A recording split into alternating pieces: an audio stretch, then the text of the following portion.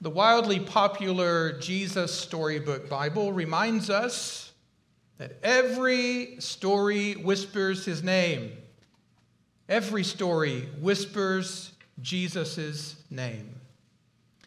And what that means is that the stories in the Bible are not simply trivial facts of history. They are not simply data points that can be collected and analyzed as if they had no bearing on our life. Every story whispers his name means that there is more to the story than meets the eye.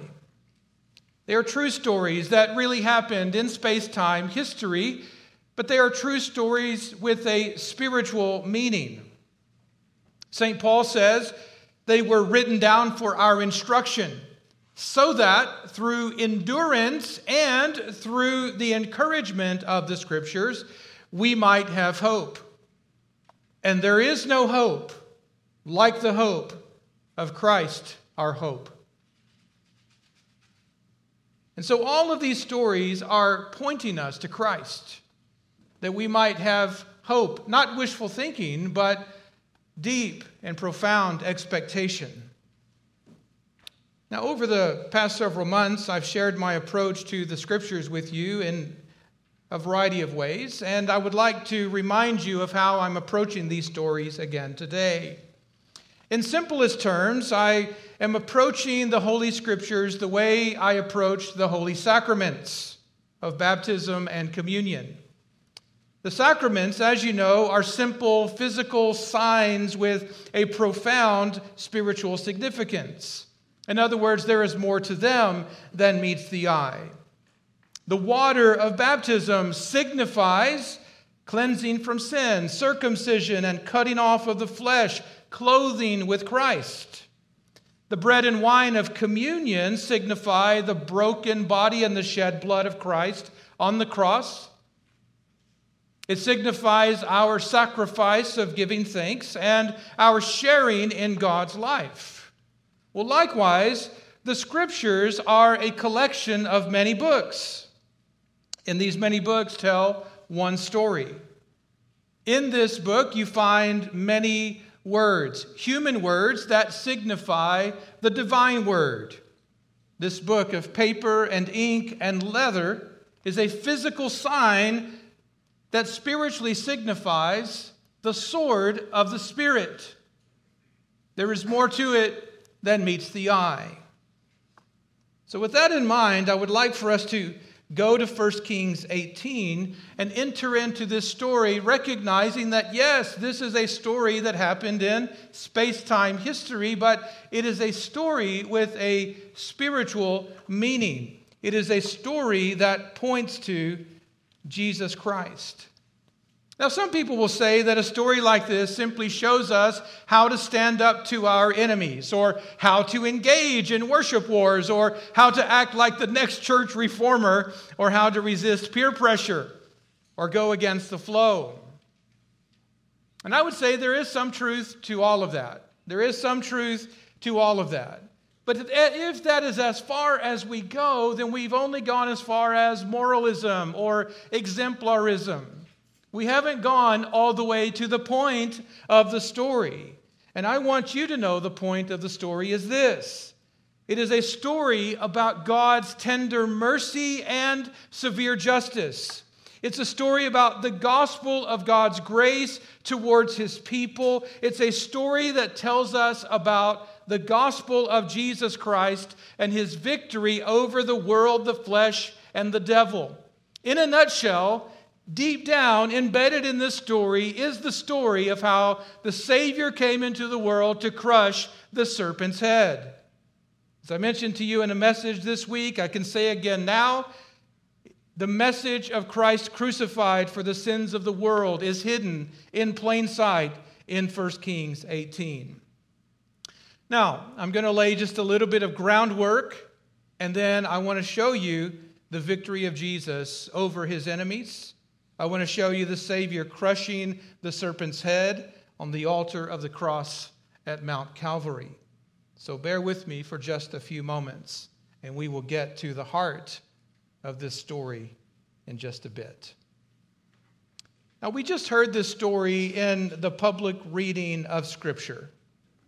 And one thing it makes clear to us is that the more things change, the more they remain the same.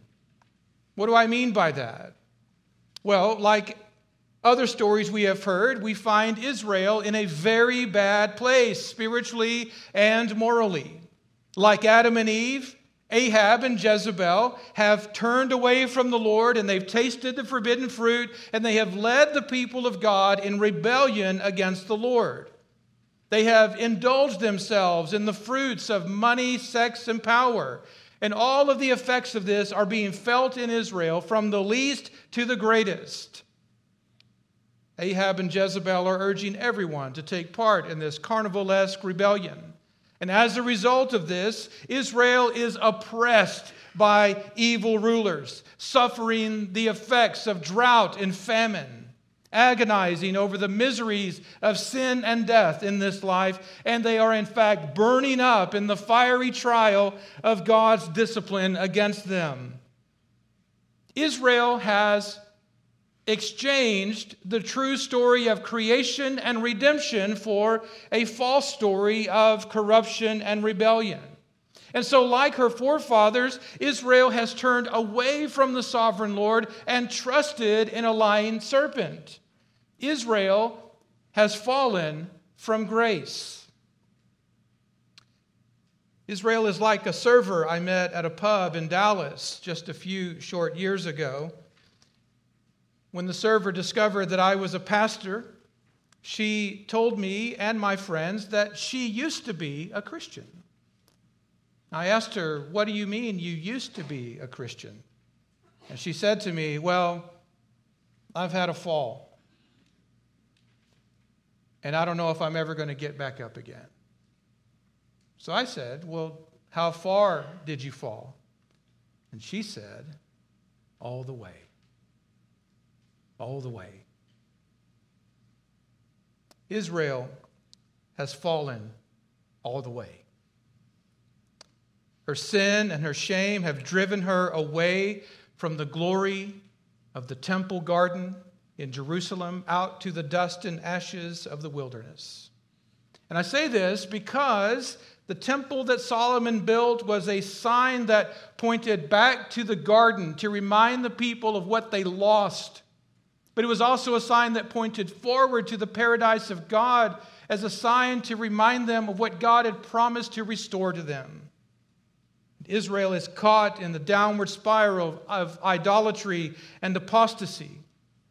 She's worshiping the gods of the world, the flesh, and the devil. And with each passing day, she wanders farther and farther away from the true and living God out into the exile of the wilderness. Israel is doing the unthinkable. She is sexualizing politics and religion. She is sacrificing her children to the gods of money, sex, and power. And what we see happening in Israel is something that should never have happened. The Israelite Baal worshipers perverted two of the most precious gifts that God has ever given his people: the gift of sex and the gift of children. The gift of sex was perverted in their day, like in our day, through pornography and prostitution and promiscuity. The gift of children perverted through abortion, abandonment, and abuse, not to mention abduction. Child sex trafficking is big business in the 21st century, just as it was in the days of Israel and Baal worship. So you see, the more things change, the more they remain the same. This is the spiritual context into which Elijah the prophet was sent to serve. It's the spiritual context in which he is to discharge the duties of his ministry. So after 3.5 years, what do we have happening here? We have Elijah coming out of hiding, confronting political rulers with their sin and challenging religious leaders to an epic battle for the hearts and the minds of people. Elijah is taking the battle to Mount Carmel. Why? Because Mount Carmel was one of the centers of Baal worship. It is, as Jordan Peterson would say, Elijah is going to kill the dragon in its cave. That's why he goes there. Like David confronting Goliath, Elijah calls out the prophets of Baal. He wants them to come out, pistols at dawn, meet me at high noon. It's like the scene out of a Western. Elijah wants to have a showdown with the prophets of Baal. But along the way, he also confronts Israel. They're not out of the woods yet. They haven't escaped. He confronts them with their sin and challenges them to take a leap of faith back to Yahweh. When he says to them, you're limping between two sides, he uses that word limp to explain to them that he understands, he knows their condition, that they are broken, that they are ruined, that they've got real trouble. They need to be healed. And so they are limping along with the injuries of their heart and soul. Throughout the story of God's people in the Old Testament, you see this conflict, spiritual warfare raging between the hearts and minds of the people of God and their decisions between Yahweh and Baal and other gods. And what you have happening in Israel is not uncommon. It's not unlike what you see in our day. Some of the Israelites were totally devoted to the Lord God, and they worshiped and served him only. But other of the Israelites had completely abandoned the Lord God, and they worshiped and served other gods only. But the vast majority of Israel were right in this middle space where many people, many professing Christians in our world are. They are trying to worship and serve two gods, both gods at the same time, hedging their bets, trying to mix and match and blend things together. And why would they do that? Well, they do it because they believe that Yahweh is uncool and Baal is totally cool. They do it because Yahweh is otherworldly, but Baal is real world. Yahweh is a backwoods desert god, but Baal is this uptown cultured deity. Yahweh is spiritual, abstract, ethereal, but Baal, he's one of us. He's earthy, carnal, tangible. Yahweh's religion is decent and orderly, but Baal's religion is decadent and orgiastic. Yahweh's religion is deeply God-centered, but Baal's religion is totally self-centered, man-centered. Yahweh's religion is established for the praise of God's glory and grace, but Baal's religion is established simply for the passions and the pleasures of men's greed. Now you can understand why so many Israelites limped and wavered between two sides. The more things change, the more they remain the same. You know what was happening in Israel is what happens in our day, by the way. But what was happening was that in times of crisis and emergency, the people called on Yahweh. He will save us. He will deliver us. But in every other time, in the ordinary times, in times of peace and prosperity, they simply called on Baal, who was their real sustainer, the one who kept them going. They cried out to Yahweh on the Sabbath day, but every other day of the week, they're calling on Baal, the storm god, because they want him to answer. They're limping back and forth between these gods, undecided, uncommitted, can't quite figure out which way to go. So what does Elijah do? Well, he comes to them and he calls them together. Draw near to me. Come near, Israel. He's speaking on behalf of God. He's not trying to push them away. He wants them to come close, not so he can see the whites of their eyes and take a clean shot at them. He wants them to come close because he's trying to restore their relationship to God. He wants to set before them life or death, life in Yahweh, death in Baal. Choose this day whom you will serve. So how does he do this? Well, he challenges the prophets of Baal to a full-scale worship war in the public square. And notice what he does here. He gives the prophets of Baal every advantage, and he puts on himself every disadvantage.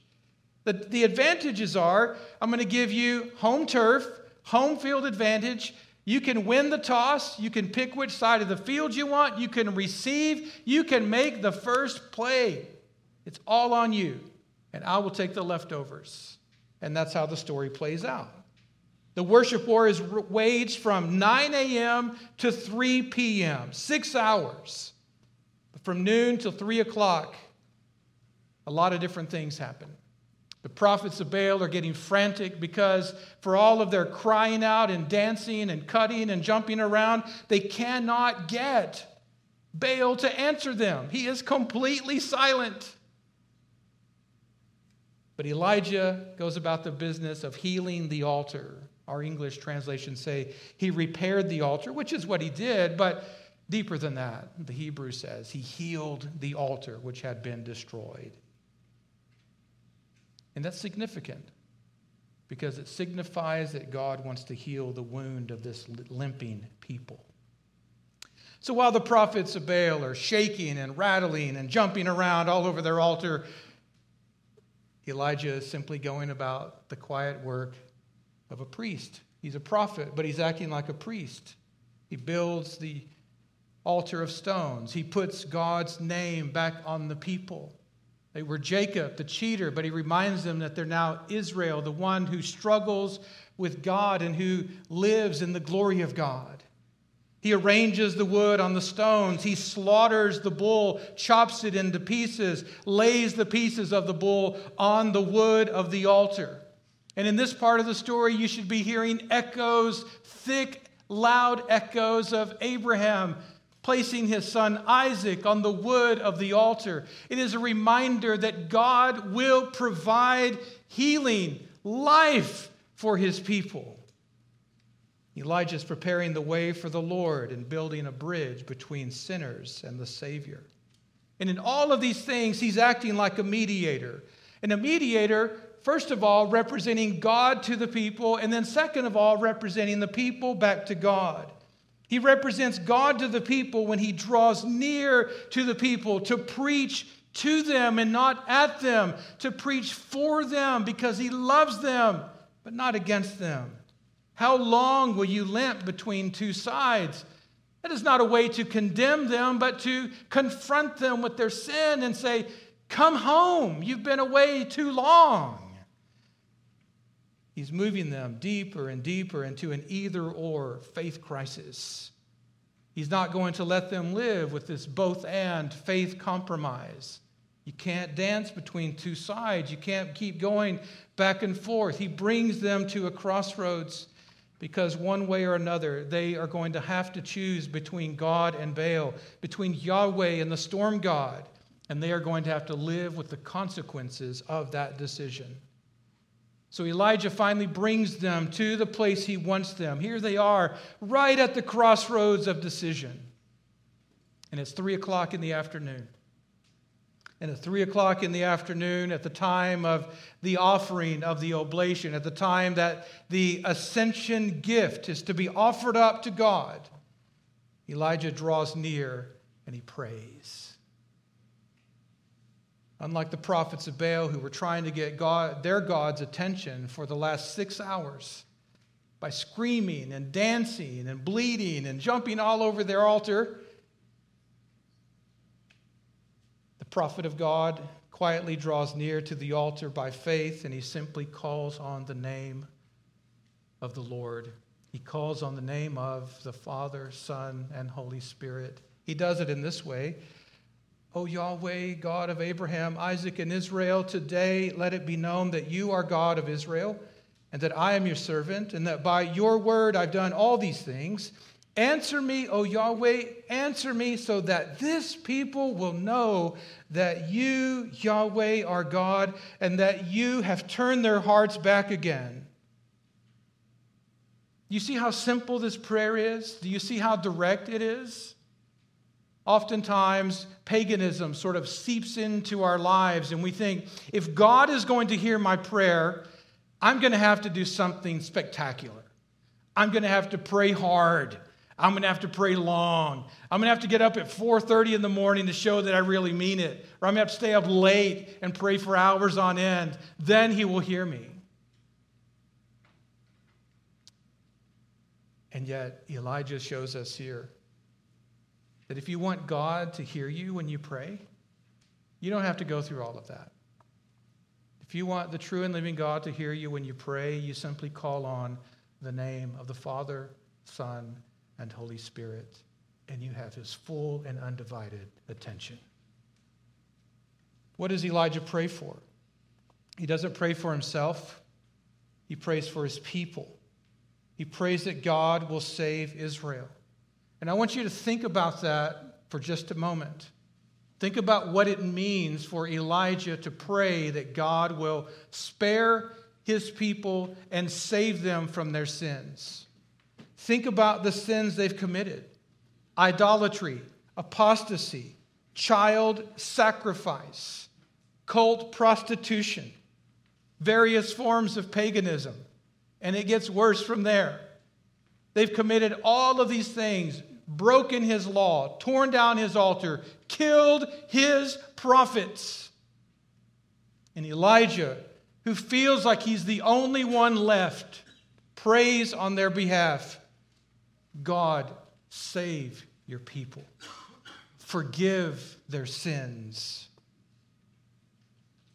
No answer ever came from the storm god. But a definitive answer came from the Son of God. Lightning flashed out of a clear blue sky. Thunder roared. Fire fell from heaven. And look what happened. Now, what you expect to see happen isn't what happened. What you expect to see happen is that fire fell from heaven and the wrath of God swept through that community and destroyed every last Israelite that had ever bowed their knee to Baal. You expect to see the wrath of God poured out and destroy all of those people and to bring them to death for their many sins against God. But that is not what happened. Fire fell from heaven, and the mercy of God was put on full display, not the justice of God. Did the people deserve condemnation? Yes. But the prophet of God had prayed for compassion and conversion.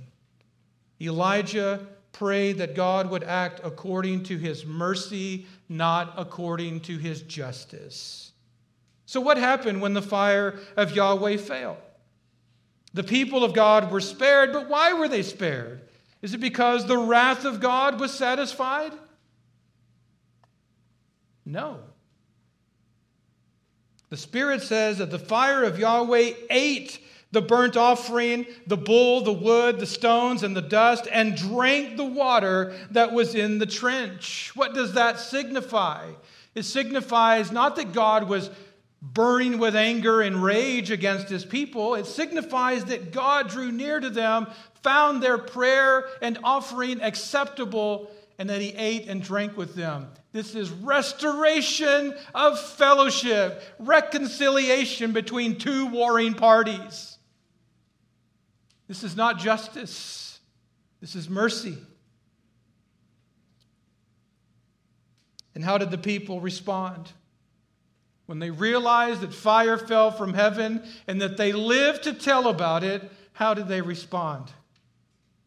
They responded by confessing their faith. The Lord is God. Yahweh is the Lord. The Lord is God. Confess their faith in the true and living God. And how were they able to do that? How can we explain the radical transformation in their life? Because we remember that the prophet asked God to do this very thing for them. Change their hearts. Cause them to turn back to you. And this is precisely what the Lord did in answer to the prophet's prayer. Did they deserve to be cremated by the fire of heaven? Yes. But mercy is not about God giving us what we deserve. It's about God withholding what we deserve and giving us things we don't deserve. And he does it for his glory and for our good. They called on the name of the Lord, and he forgave them. And Elijah brought down Baal's prophets and slaughtered them at the Kishon brook. The sword cut down the enemies of God, and the waters washed away the sins of Israel.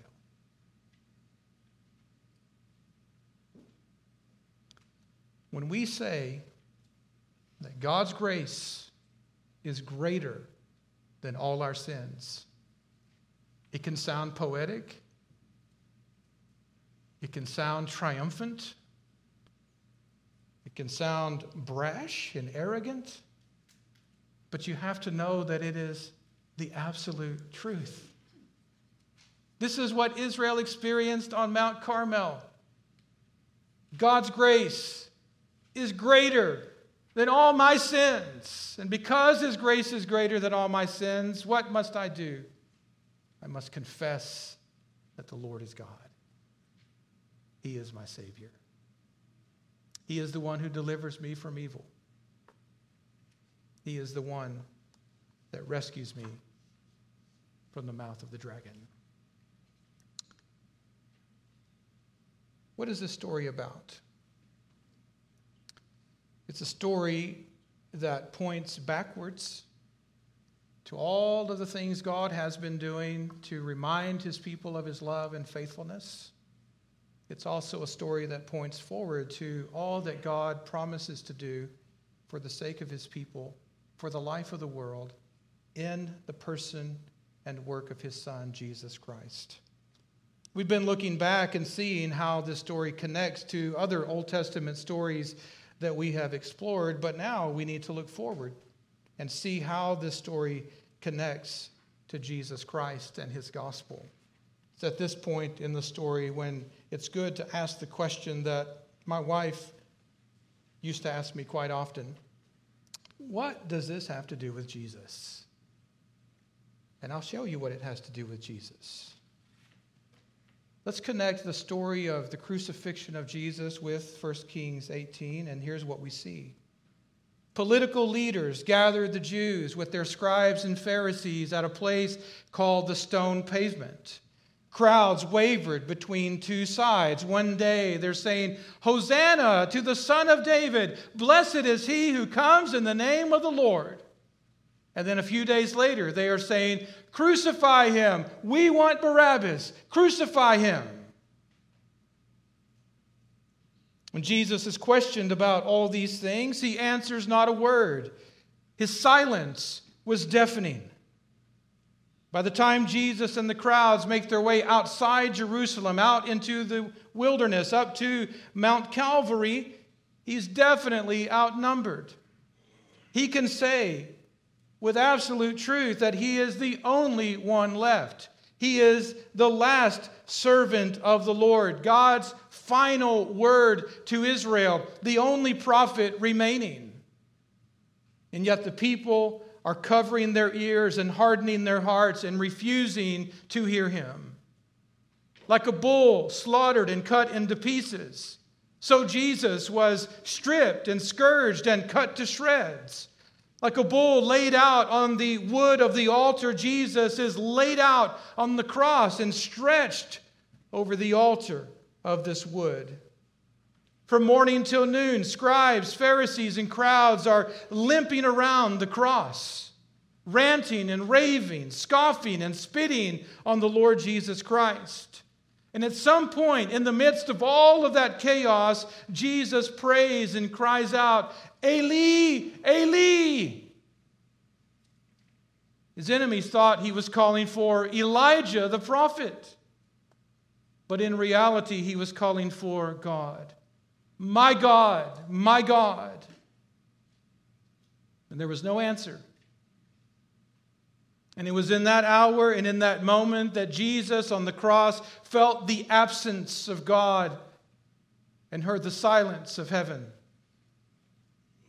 A few days before Jesus was crucified, He said, "If I be lifted up from the earth, I will draw all peoples to myself."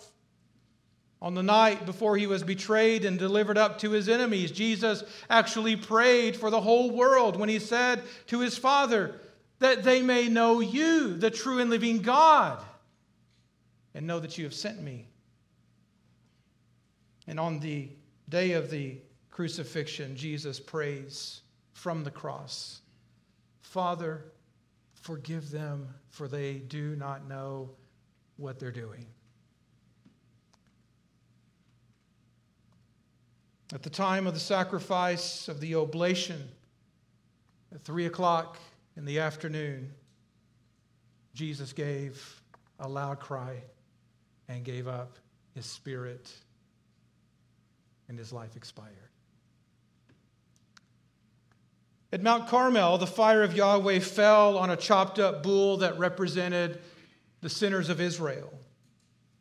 At Mount Calvary, the fire of Yahweh fell on the crucified sin bearer that represented you and me.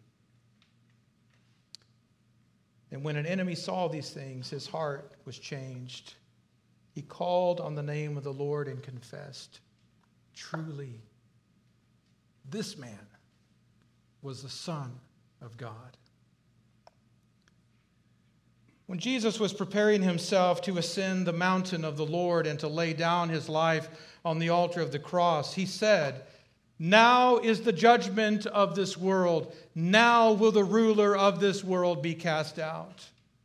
And Jesus, the true and better Elijah, who was seized in the Garden of Gethsemane, in turn seized the principalities and powers, the rulers of this age, the prince of the world, the ancient serpent, and he brought them down. He brought them all the way down and destroyed their power.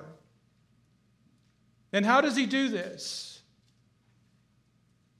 He does it by exposing them to public shame at the cross. He does it by crushing the serpent's head in both his death and resurrection. He proclaims his victory over the world, the flesh, and the devil, both to spirits in prison and to angels in heaven. He declares his victory over sin and death for your sake and mine. This story is about the power of the gospel to save sinners by grace through faith in Jesus Christ. You need to know that, like Israel, you were dead in your trespasses and sins, but you were made alive in Christ. And you were made alive in Christ because whatever the record of debt that was against you, whatever God had on file against you, all of the record of your sin, all of the record of your rebellion, whatever it was canceled, was removed, abolished in Christ at the cross. He bore it all to the altar of the cross that you might be set free from the bondage and the burden of those sins. This story is about the good news of Jesus Christ, his victory over sin and death. It's a story about how mercy triumphs over judgment. It's a story about the power of the gospel to save sinners because of the mercy and love of God for them. How long will you limp between two sides? How long will you waver between multiple opinions? When will you come and be healed? Fire has fallen from heaven. Jesus is Lord. Cry out to him. Call on his name. Come near. And you will find rest for your soul. Healing for your heart. Mercy instead of judgment. Life instead of death. Call on his name, for everyone who calls on the name of the Lord will be saved. In the name of the Father, and of the Son, and of the Holy Spirit, let us pray.